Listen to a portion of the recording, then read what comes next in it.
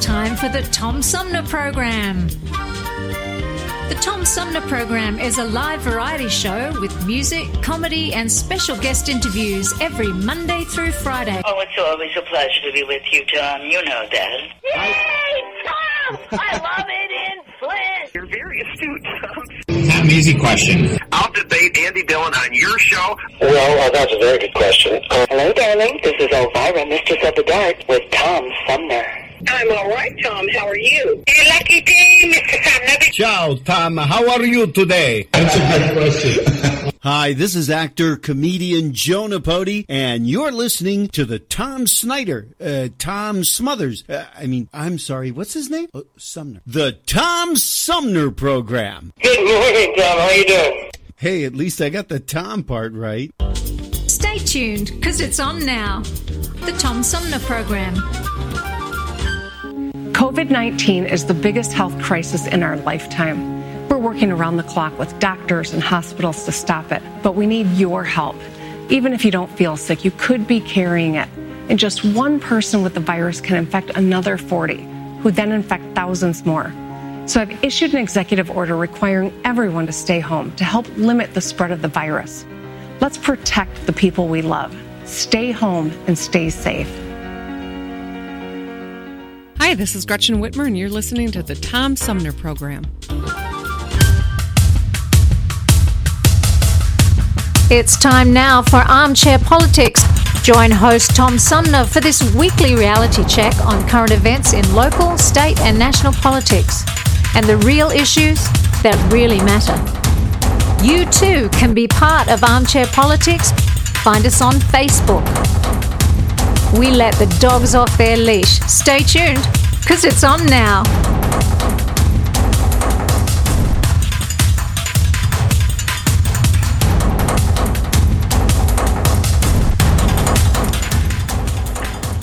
Hey, good morning and welcome to this week's edition of Armchair Politics, our weekly roundtable on the Tom Sumner Program. Joining me for today's edition of Armchair Politics, our panel of political pundits includes, on the left, Flint's premier political pundit, Paul Rosicki. Paul, welcome. Good morning. Good to be here. And on the right, longtime Genesee County Republican Henry Hatter. Good morning, Henry. Good morning. Good morning, Paul. And last but not morning, least, Henry. East Village Magazine editor Jan Worth Nelson. Hi, Jan. Good morning. Good morning. Hi, Jan, my favorite. Morning, Jan. Good morning. Well, let's get right into it.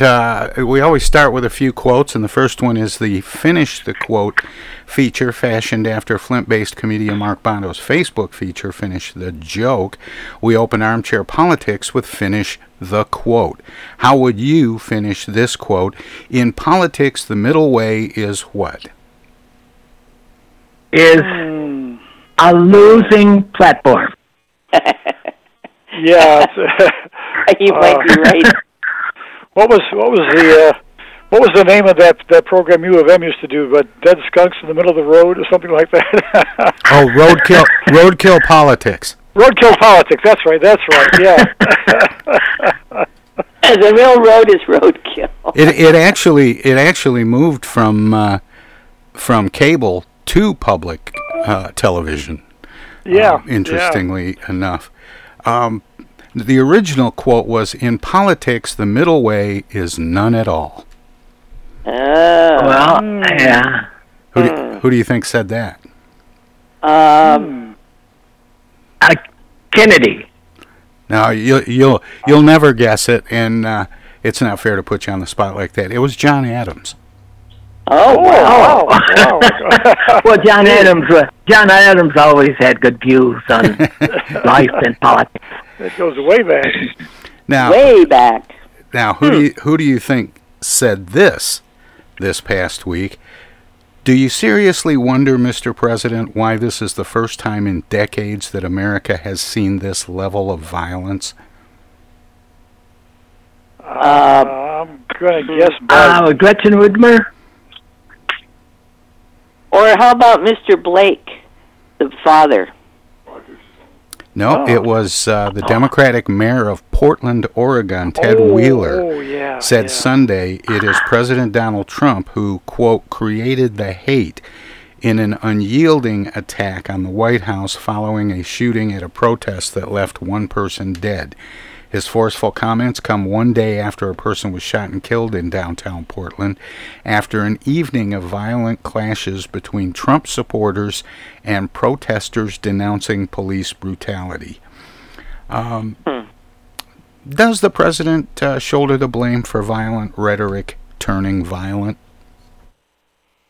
No, I don't think so. I think it's within our DNA right now. It's always been there. He exposed it.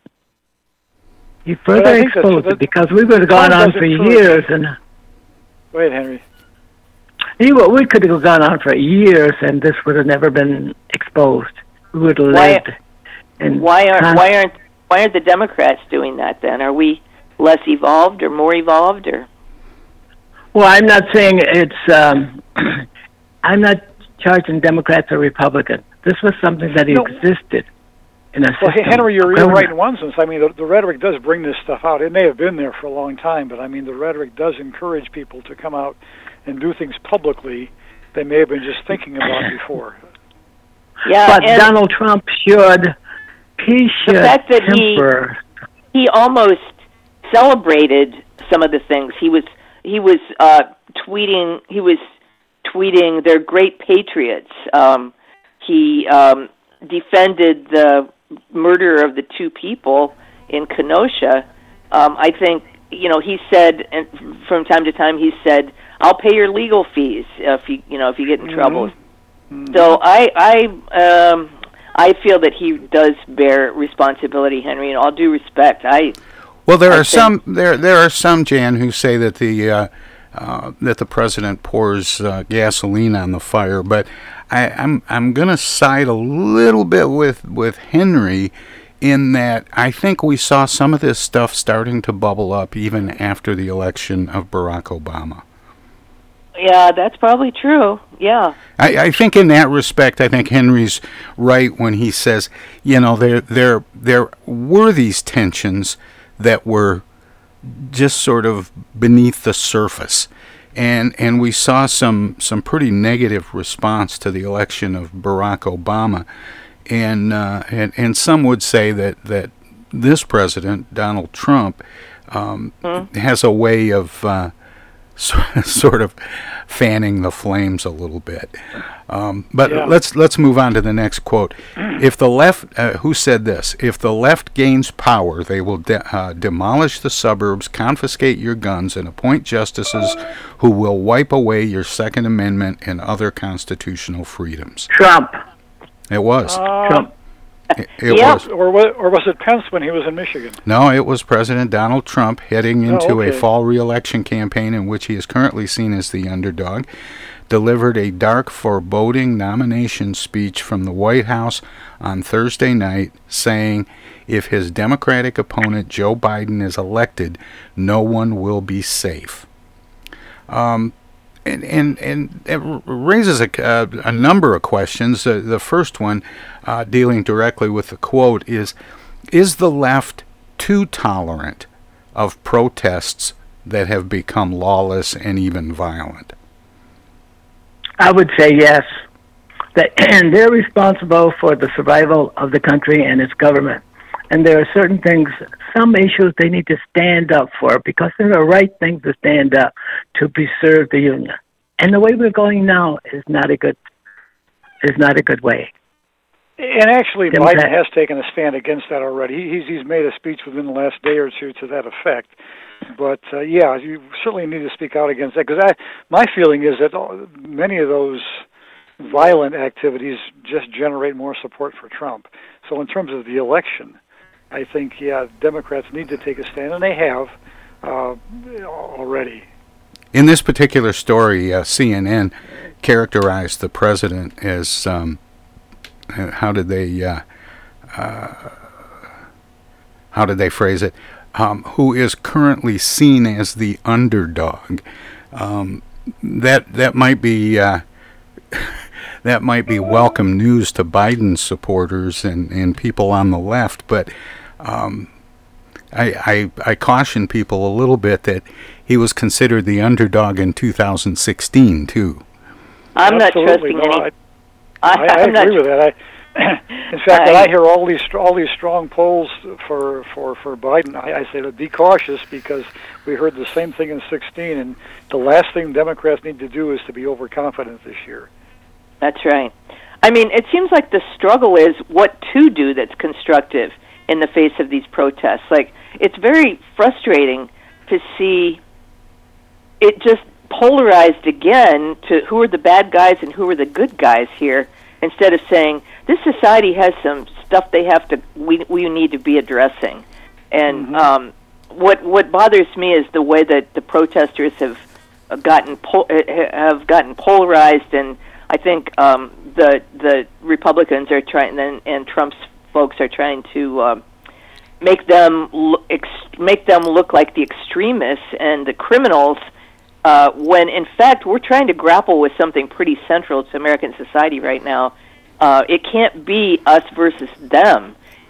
I mean, if that's what it comes down to, we're really failing with an opportunity that we have here. So, I mean, I think the Democrats are struggling to try to find a way to counter Trump's aggravations, but also to be constructive. And certainly the way it's going isn't the path of healing or the path of change, in my view. It can't be all about protests. Endless protests aren't going to change anything, I don't think, over the long haul. Good point, Jan. In fact, my thought has been that at some point, I mean, these protests are interesting and they're worthwhile and they raise a lot of issues, but sooner or later, we've got to have some real policy to reform the police and reach a lot of other similar goals. Right. Good point. Right. We have to move from to the boardrooms in a way. We have to move from the street to the town halls. We have to move from the street to the legislature. Exactly. Or at the very least, Jan, the conference table.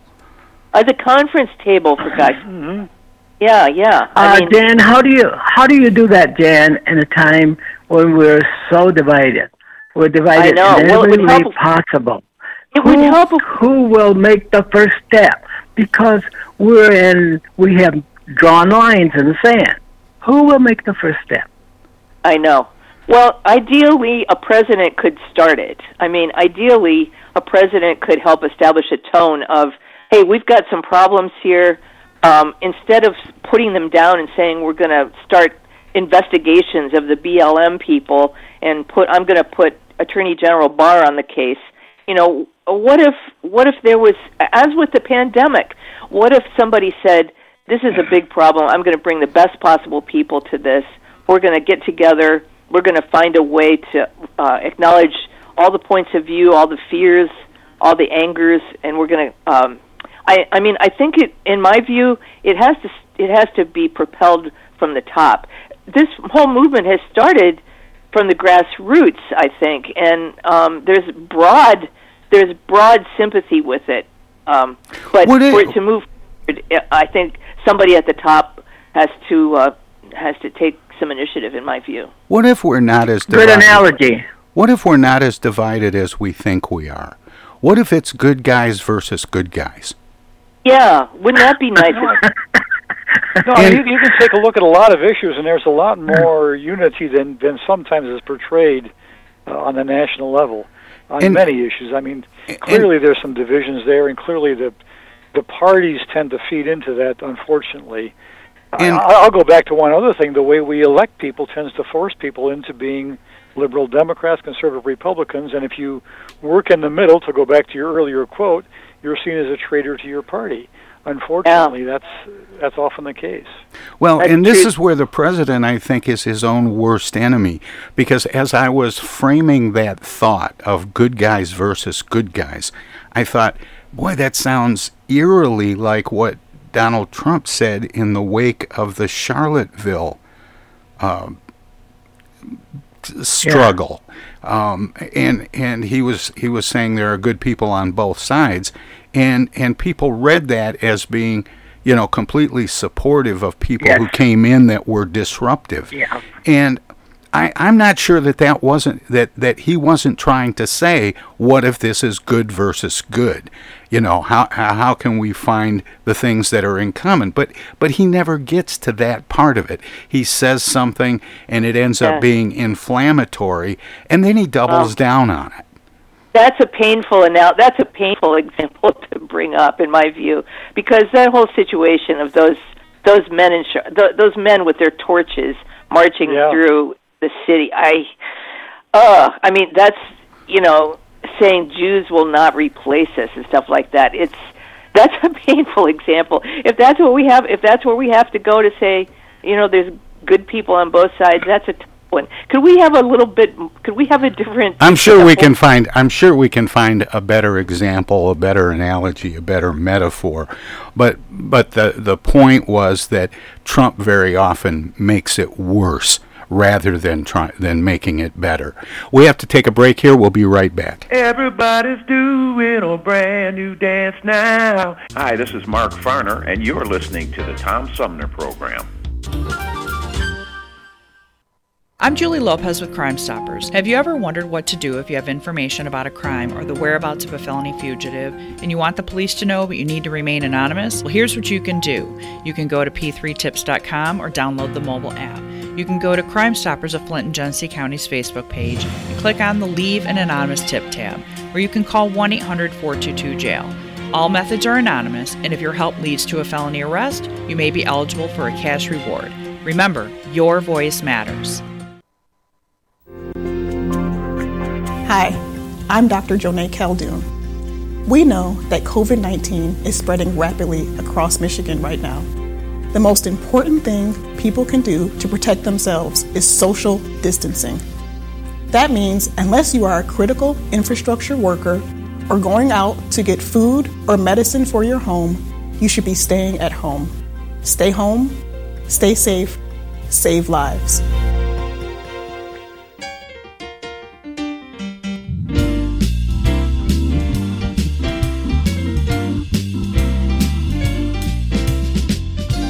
Most of the music you hear on the Tom Sumner Program is provided by local artists. Tune in Fridays at 11 for live music and conversation with some of the area's most talented singers, songwriters, and performers. Hi, this is Greg Nagy. Hey, this is Hopper. Hi, this is Joe By from the Blue Hawaiians. Hi, this is Alexander Zonjic. Hi, this is Mark Farner. This is Maurice Davis. Hi, this is Rochelle Ray. Hi there, folks. This is Sweet Willie T. This is Steve from the Nashville office. I'm Gwen Pennyman Hemphill.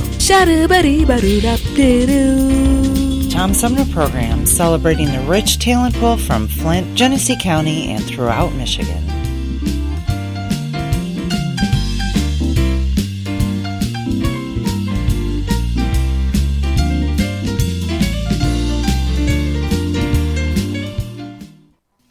The Spangled Dwarf in his bow tie.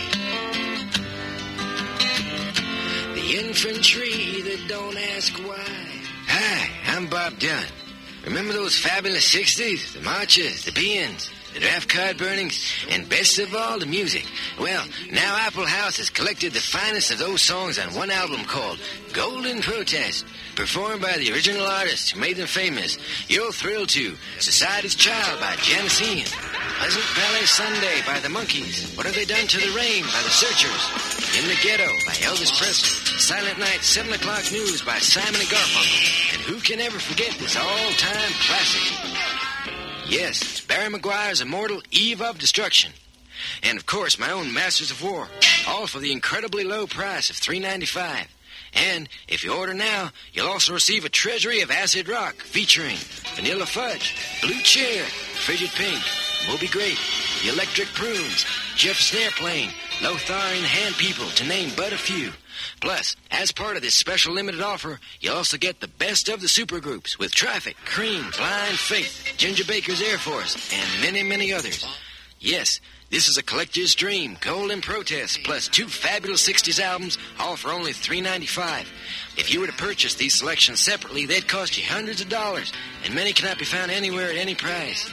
Well, It's time for my boot heels to be wandering. But here's something that'll tell you how you can get this amazing record package. Here's how to order this amazing record package. Just send $3.95 and check your money order plus your name and address to Apple House, Box 70K, South Bend, Indiana. Once again, that's $3.95 and check your money to Apple House, Box 70K. Tom Sumner Program.com. The Tom Sumner Program.com. This is Jill Stein, and you're listening to the Tom Sumner Program.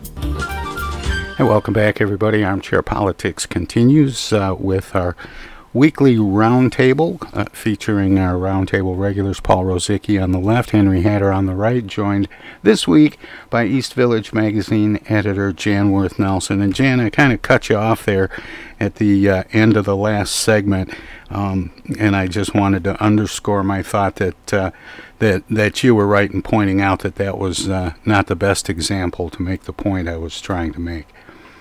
Well, thank you. I think I had my say on that point. All right, fair enough.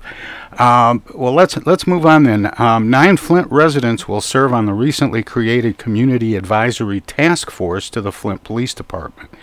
The group is being chaired by Pastor Jeffrey Hawkins of Prince of Peace Church and has a diverse group of members, including some who have been working towards social justice for decades and others who are new to the fight. The Community Advisory Task Force was one in a series of actions taken by the city of Flint in response to the tragic death of George Floyd. Created by Mayor Sheldon Neely, the task force creates the seat at the table that residents had been seeking. And I will add that since that story posted, Eric Mays has come out and said he didn't think that the selection of the members of the panel was proper according to the city charter. But my question is a more overall question. Is there really a need for this? I didn't think so. I frankly, I didn't think so. I think that's creating more drama around that situation than needs to. I was going to say, go ahead, Henry. Yeah, I was going to let that go. All right. I thought that the formation of it was a bit random. I mean, from an outsider's point of view, I wasn't sure. I guess Jeffrey Hawkins was who picked those people, is what our story said. And I was wondering what the criteria were. I'm not objecting. I know a number of the people on that group, and there's some wonderful people on there. But I wasn't clear on how they were picked and what their mission or what their mandate will be. So it felt like it was thrown together. This is a judgmental phrase, but it felt a little bit like it was thrown together rather fast. I know Pastor Hawkins is a great guy, and I believe lost a son to gun violence, didn't he? I believe so. Yeah. So I think it's worth asking. This is a serious issue, so I appreciate the mayor's attempt to address it in some way. I'm just not sure. But I don't think that we... Go ahead. No, I that's about what I had to say, I think. But I don't think that we should wallow. Go ahead. I was going to say that Flint's been very lucky so far, and I say with my fingers crossed, that we haven't had any of those incidents that have set off the angry demonstrations, et cetera, around the country. I mean, so far so good. Who knows? But we have been surprisingly rather lucky in that regard. And I thought we had already addressed this idea of citizen oversight of the police department, and some cities have a police commission and so on. But I thought we addressed that in the charter revision with the continuing to be established citizens advisory panel and the ombudsman. Mm-hmm. Yeah, and what is going on with the ombudsman? Where is she in that? One would think that she should be in a leadership, something like that, or in that in that group. Yeah. or at least coming out and stating some position or policy with regard to the police department and these types of acts. We've been fortunate in Flint that we haven't had an episode like the George Floyd killing or the more recent one in Kenosha, and it's so there really aren't events to react to. So maybe something proactive, like coming out and pointing that fact out and saying, but we have citizen oversight should that ever happen, and sort of putting police on notice that, that citizens are watching and playing that sort of a role. But I think that was my point. It ought to be coordinated in some way with the Ombudsman's office. Maybe the Ombudsman should be part of a panel, maybe ex officio in some way, but there should be some kind of connection, I would think, between those two groups. Right. And Tom, that's my point. That's my point. It just seems like another. It just seems like another layer, and one that may be a little bit superfluous in the fact that we already addressed this issue in some very detailed and involved community conversations in the development of our new charter. Right. Oh, that charter. It's about time we got back to that, yes. Back to the charter, I know, yeah. The mayor's office, I think most of us that keep track of these things are sort of observing the evolution of the Mayor Neely administration and how it's different from Karen Weaver's, and they're issuing a whole lot of press releases every day. They're holding like 1 or 2 or 3 press conferences a week, and you get these. As a community journalist, it's a little hard to keep up with. Like every day, we get these emails in the morning saying we're having a press conference this afternoon, and so somebody has to rush over there or get on Zoom or something to find out what's the next thing. It seems like they're very fast to be doing things. And I think that's out of the mayor's sincere intention to be both transparent and proactive. And I think he likes to be seen as when something comes up, he does something about it right away. But in this particular case, with this citizens advisory group, it seems like he should have come out and said, we're fortunate. I mean, he could have held the press conference. He could have responded and just simply said, we're fortunate in Flint that we haven't had a big high-profile police brutality case. However, our citizens built into our charter a way to stay on top of these things should they come up. There's a method in place. We are already prepared, instead of creating another layer. Right. Yeah. The point I wanted to make was that we hear all of this negative stuff going on around the country, and those events are somewhat behind us, and we've had a lot of press explaining and making restitution for all the things that happened. We've had police departments changed, some fired, some defunded, stuff like that. Now we need to start putting something positive together.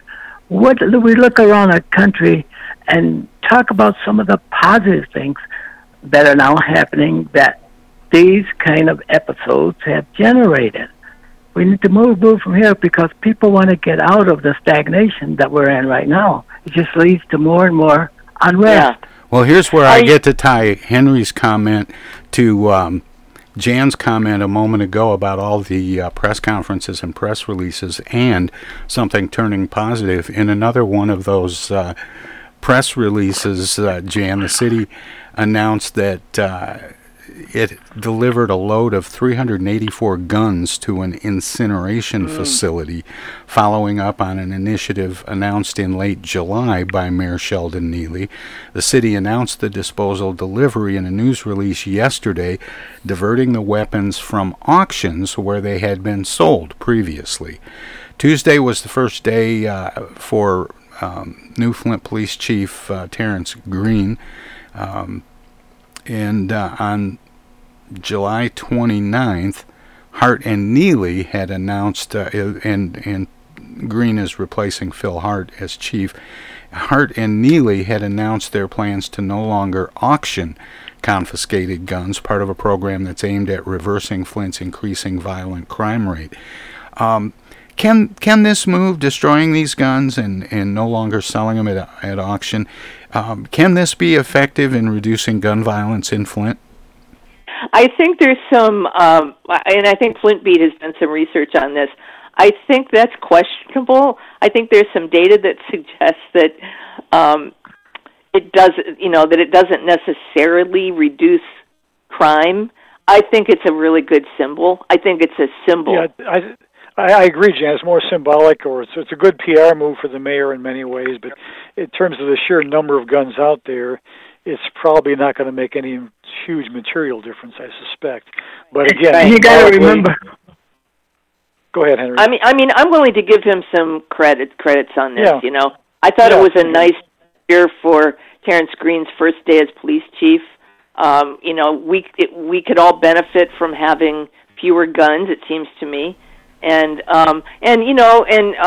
Sheldon Neely's quotes, he likes to make these, positive quotes about how much is a life worth and, stuff like that. That's good PR, and I'd rather have that kind of quote coming from the mayor than something inflammatory and divisive. So I'm not sure if it's going to actually reduce it, but I don't know. As a writer who likes metaphors and symbols, a lot of times I do think that symbolic gestures have some power. It's why we're arguing over Confederate statues and stuff like that. It's so I say yeah. It's a good thing. Well, there are people. Whether we reduce violence is in the heart of people. Guns don't kill people. It's got to be in the arm, the possession of a person who wishes to do harm to someone else, either through vengeance or through hate or some other means. But this won't do it. Okay, guns make it so much easier to do it, unfortunately. Yeah, I couldn't help thinking. Yeah, that's true. Guns don't kill people. People kill people. So why give people guns? But just a thought that I don't think it's going to be a bumper sticker or anything. No.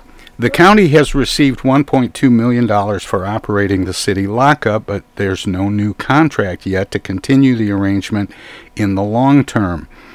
Major David Stamm of the Genesee County Sheriff's Department told the County Board of Commissioners of the payment during meetings last week and said Monday that he expects discussions about the future of the facility, which was closed because of COVID-19 restrictions, will start after new Flint Police Chief Terrence Green moved into his position yesterday. Stamm said the city helped the county collect the money for the lockup from the state by facilitating its release, even though the contract between the city and county for operating the lockup expired a year ago and no replacement contract has been signed. A city spokesman has said Flint officials are looking into the potential of running the holding facility themselves once it reopens. Should the Flint lockup be run by Flint? Should the Flint lockup be run by Flint? It has been operated by the Genesee County jail staff. Sheriff. What strikes me about what you're saying there is that this kind of underlies the friction between the city of Flint and the county that underlies so many other operations. I mean, I'm not sure where the real answer is for the lockup, but I think one of the frustrating things about Genesee County and Flint is that they have not worked together very well compared to other counties and major cities. I mean, compared to Oakland County and Pontiac, we have not done a particularly good job about coordinating the city and the out county. Well, and I'm not sure that there is a lot of study on what happens if you transition from one system to the other. There must be countries, there must be places around the United States that already has this in practice, or maybe knows more about it than we do. They know the ins and outs and the rights and wrongs and so on and so forth. There's a history. There's a story to tell by these individuals. So what we need to do is take a look, send a survey team out or invite a spokesman to come in and talk to us and advise us. Yeah. I'm just saying the friction between the county and the city undermines the effectiveness of a lot of policies, unfortunately. And I think part of it's race, part of it's economics, at least those two big things, maybe a few others as well. Well, Genesee County government officials are suggesting the city of Flint reduce the number of voting precincts to help it better manage future elections. Speaking to the County Board of Commissioners Wednesday, Elections Supervisor Doreen Fulcher and Clerk John Gleason offered the advice just days after Fulcher wrote to Flint Clerk Inez Brown detailing what she called failures and deficiencies in the city's handling of absentee ballots during the August 4th primary election. Is this a good idea? Oh, this whole situation with Fulcher and Gleason and Inez Brown, the city clerk, is so messy. I don't know that particular strategy is a good one, but there are problems in the city clerk's office, and I think, as you know, Paul has been writing about it in his columns, and Tom Travis has been writing stories about it. I personally don't think that reducing the number of precincts is the way to go, but personally, I think some scrutiny and some practical assistance for the clerk's procedures is called for, definitely. Yeah, I think that you're going to get. I was going to say that maybe in terms of precincts, maybe we should not reduce them yet. Maybe at some point where we have a clear picture of the long-term fact of how many folks will keep voting absentee. Is this a temporary thing, or is this going to be a forever kind of deal? But I would say don't do it yet. Maybe a couple of years from now, when we get a clearer picture of how many people will stay absentee, maybe then we do it. Okay, Henry, go ahead. No, I see this, what Democrats often would call voter suppression. If you close those precincts, people are going to scream. Yeah. And that's going to be a kind of voter suppression. I'm against it. Whether it's done by political parties or whether it's done by institutions to save money or to do other things. Yeah. I mean, so Inez Brown has been the target of a lot of criticism in the city clerk's office and scrutiny. You know, the ACLU and the group of 5 Flint residents, took her to court basically to try to prod things into working better. But I'm with Henry. I don't think this is the year to reduce access to voting. Right.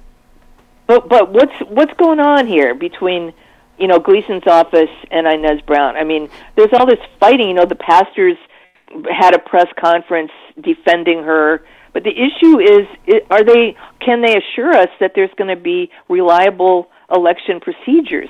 I mean, I'm sure that Inez Brown is a wonderful person. She's there's no doubt about that. But are there in fact problems that need to be addressed immediately, or is there some other agenda that's being played out between Gleason and Inez Brown or something? I can't. In Flint, you just never know what's going on behind the scenes sometimes. There's been personal friction for some years between the two of them.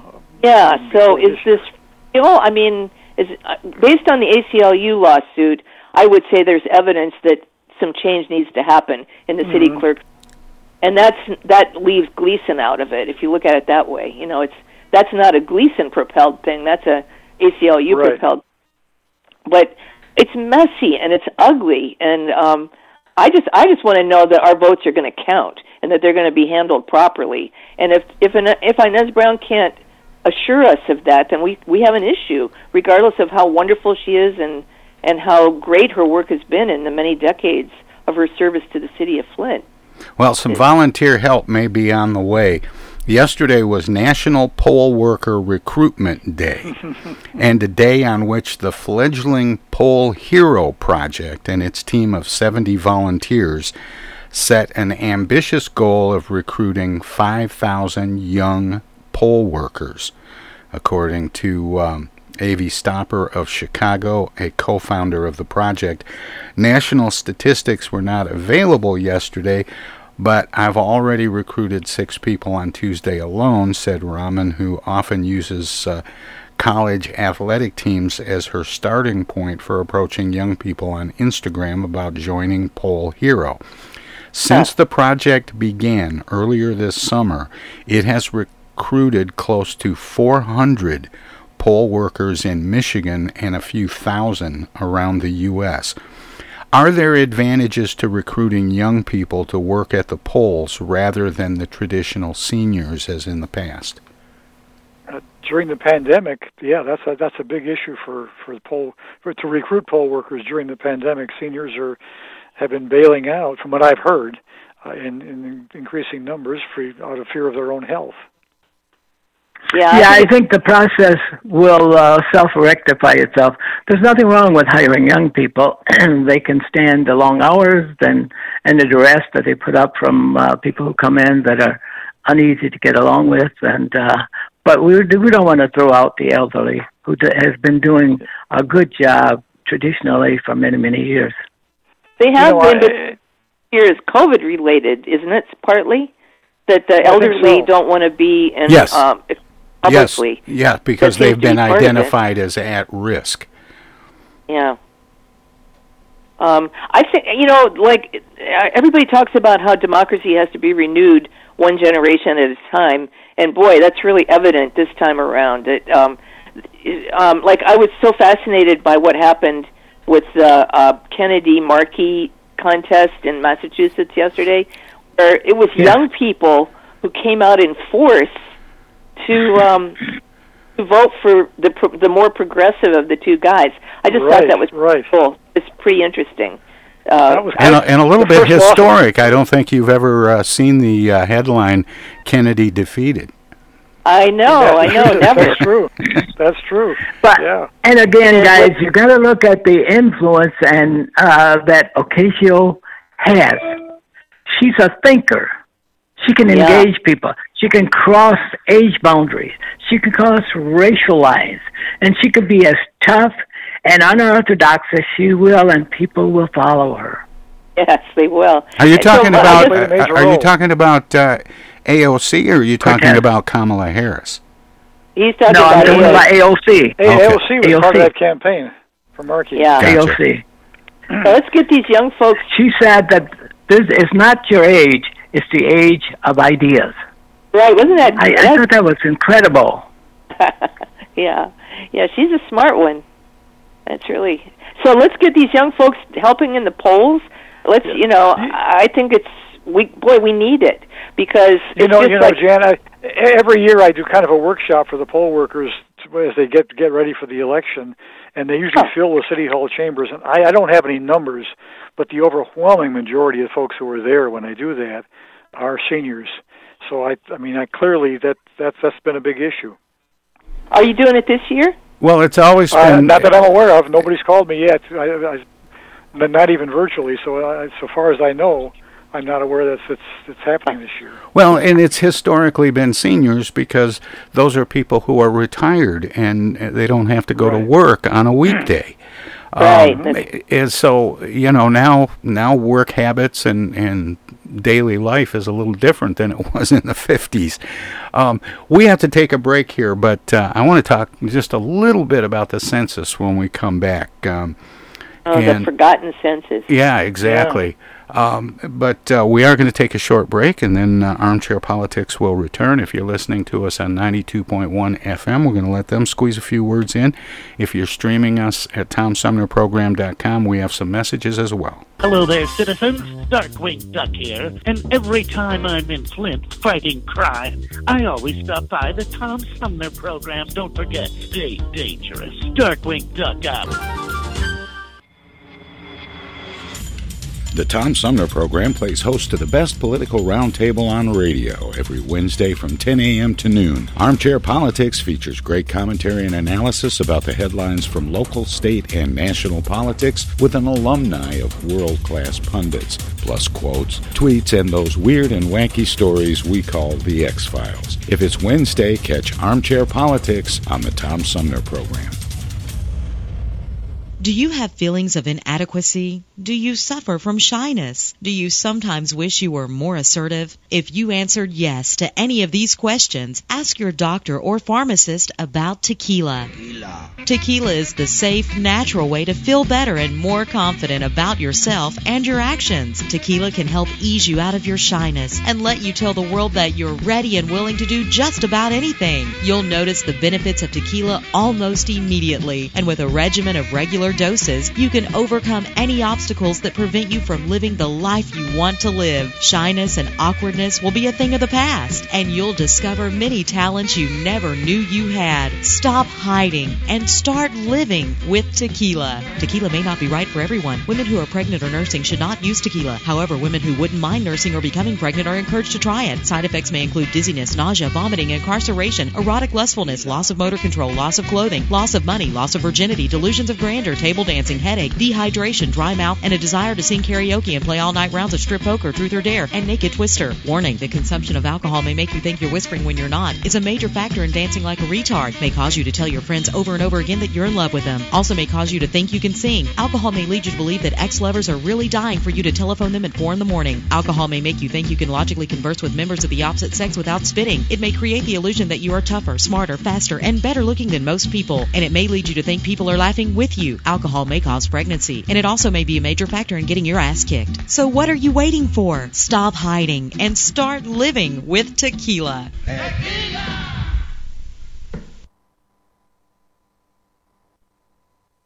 Those hands, no matter whose they are, can spread the germs of many common diseases. That's why I want you to realize how important it is to keep hands clean, to wash them regularly and always before meals with Lifebuoy, which not only removes dirt, but helps to remove germs. Teach the children this habit. Form it yourself. Always use Lifebuoy for hands and face as well as the back. America, your children have an amazing superpower. That's right. They can help save lives by simply washing their hands. Just 20 seconds of thorough hand washing after they've coughed or sneezed or been outside can help fight against the dastardly spread of germs. Armed with only soap and water and hands, your superhero can protect you, your family, and everyone out there in America land. Amazing! Find out more at coronavirus.gov. A message from the CDC and the Ad Council. In the interest of goodwill, the Hoffman Beverage Company feels compelled to make this announcement. It's simply this. All Hoffman flavors have that happy taste, except sarsaparilla. We might as well come right out with it. We haven't quite hit that happy, carefree note in sarsaparilla. Now, please don't misunderstand us. Our Hoffman sarsaparilla is absolutely dependable. It's trustworthy, it's loyal, and many fine, upstanding citizens love it. But it just isn't what we call happy. You take our Hoffman orange, it's absolutely rollicking. Our lemon is almost giggly. Our black cherry and black raspberry are so bubbling with happiness, they dance in the glass. They all have natural flavor and famous Hoffman steady sparkle. We're sorry about Hoffman sarsaparilla. Why isn't it happy? Well, let me ask you. Could you be happy if your name were This is sarsaparilla? U.S. Senator Gary Peters, and you're listening to the Tom Sumner Program. And welcome back, everybody. Armchair Politics continues now on the Tom Sumner Program with Paul Rosicki on the left, Henry Hatter on the right, joined by East Village Magazine editor Jan Worth Nelson. Welcome back, everybody.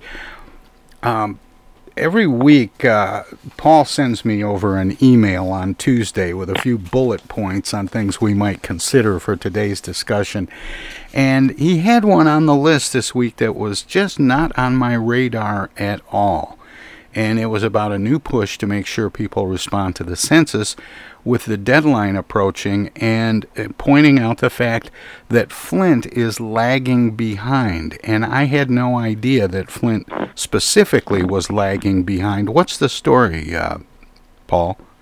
Yeah, as far as I know, I mean, I'm not sure I've got any current numbers, but a few weeks ago, just barely half of Flint residents had responded, maybe a little more than half had responded. And I mean, that means a huge amount for in terms of federal funds for the next decade. And Flint's not unique. I mean, I think other major cities are in a similar situation. But because of the COVID virus and maybe other factors too, the response to the census this year has been very lukewarm, and that's going to have some really long-lasting effects on all kind of both state and local governments and gerrymandering and election districts and among other things. So it's a huge, huge impact, but it's gotten lost in the shuffle with all the other turmoil going on this year. Well, can they just copy the names off the Flint registry? yeah, that should work. No, I'm kidding about that, but I was surprised to see that, because it seemed like there was a lot of attention given and some controversy to this year's census, and it seemed like there was a lot of momentum going into it and a pretty good case being made. I remember somebody came to my door and I was able to say, basically the modern equivalent of I gave at the office, I mailed mine in. Yeah. No, we responded as soon as we got the notice in the mail. But apparently, from the numbers they were putting out there, a lot of areas are really, considering how long it's been going on, a lot of areas are lagging behind. And you're right. The city of Flint, Burton, other local communities all had committees to encourage folks to respond. In fact, I've seen some yard signs along the highway within the last week or two in Flint encouraging you to respond to the census. But there's a lot of folks holding back again because I think other issues are driving it off the front page. And also, of course, there's the confusion about whether or not it's going to be used for illegal immigrants and that kind of thing. That even though that question was taken off the census, the image of that is still hanging over it for a lot of households. Yeah, I mean, why do I keep getting the impression that the Trump administration would be just fine with a lackluster result on the census? This is another one, Henry. I'm sorry, I'm going to be crabby about this again, but I really wish that we had some powerful leadership that would say, "Hey, Americans, this really matters. Let's figure out a way to do this, even with the pandemic." Maybe there should be an extension of the time period instead of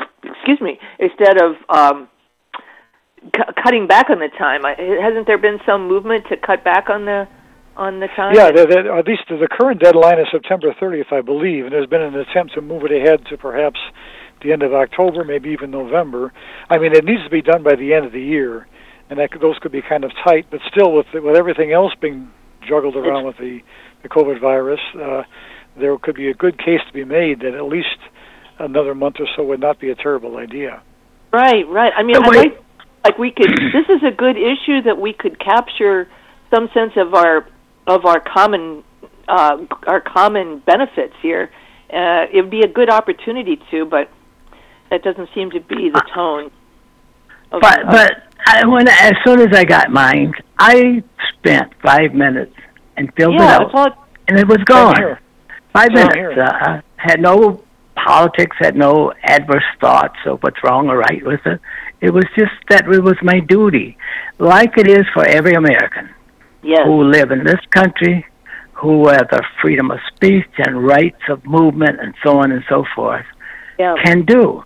It's their responsibility. It's fundamental. It's just like eating breakfast, lunch, and dinner. Right. And if you got to carry people, it means that they don't want to participate. Well, my goodness. But to fight with them like that is, and they're teaching this to the next generation. Do you think maybe the census people, because of COVID, tried too hard to do it online and by mail, and maybe held back a little bit on the armies of people with clipboards we used to see in the streets every 10 years? Yeah, I think they did. Yeah, that's probably. I think that helped, but also that improved the system as well. For all of us who have computers and technical equipment that can communicate with them, we do it quickly.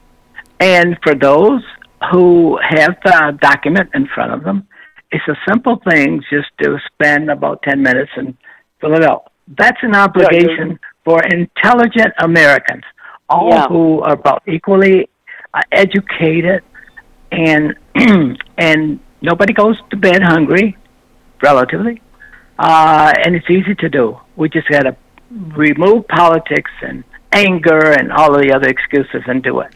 Yeah, I know. How do we do that? How do we do that? Well, how do we remove the anger and the politics? And I think what comes down to in some ways is trust in general of so many institutions, and this is one more of them, where people just don't trust any governmental institution anymore. Yeah, I think go ahead, Paul. Yeah.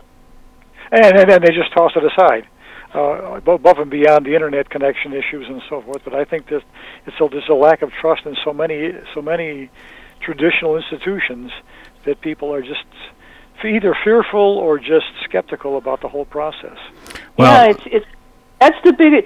Going back to Flint itself, I had two things I wanted to say.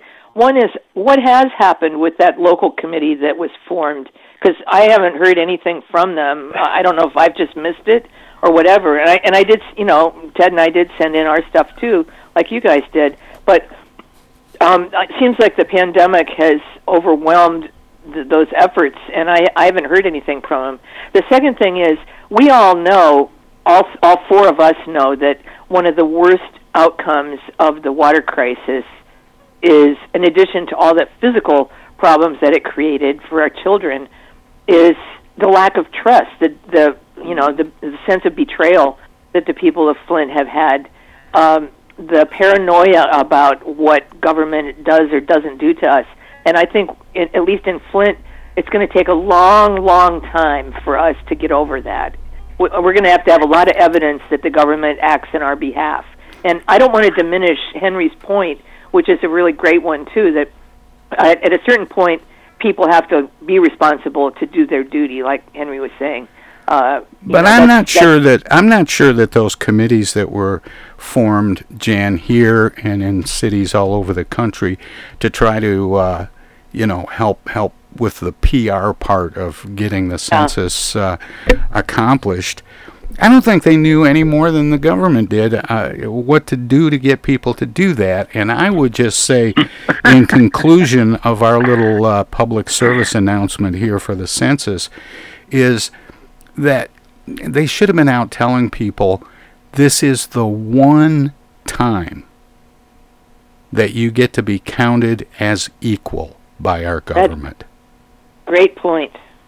And, it should have been sold more that way, to deal with exactly what you're talking about, Jan, the trust issues, etc. I think I got time to... Go ahead. And I like Henry saying, there is politics in it. We know that there is, but technically there isn't.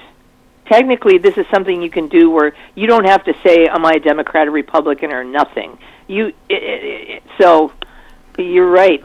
You're right. They should have sold it that way. You think it's not right? And the irony is, there's no alternative. If you don't trust the system, what alternative do you have? You got to continue participating in the system to make it better.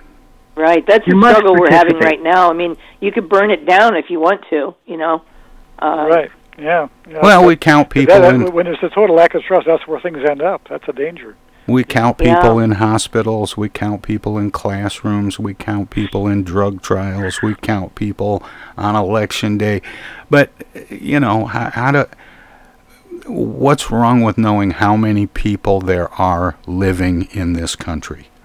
I know. When they do the census, they really make an attempt to count everybody. I mean, literally, at least traditionally, on April 1st, they would go out on park benches and homeless shelters to make sure at least those folks got counted.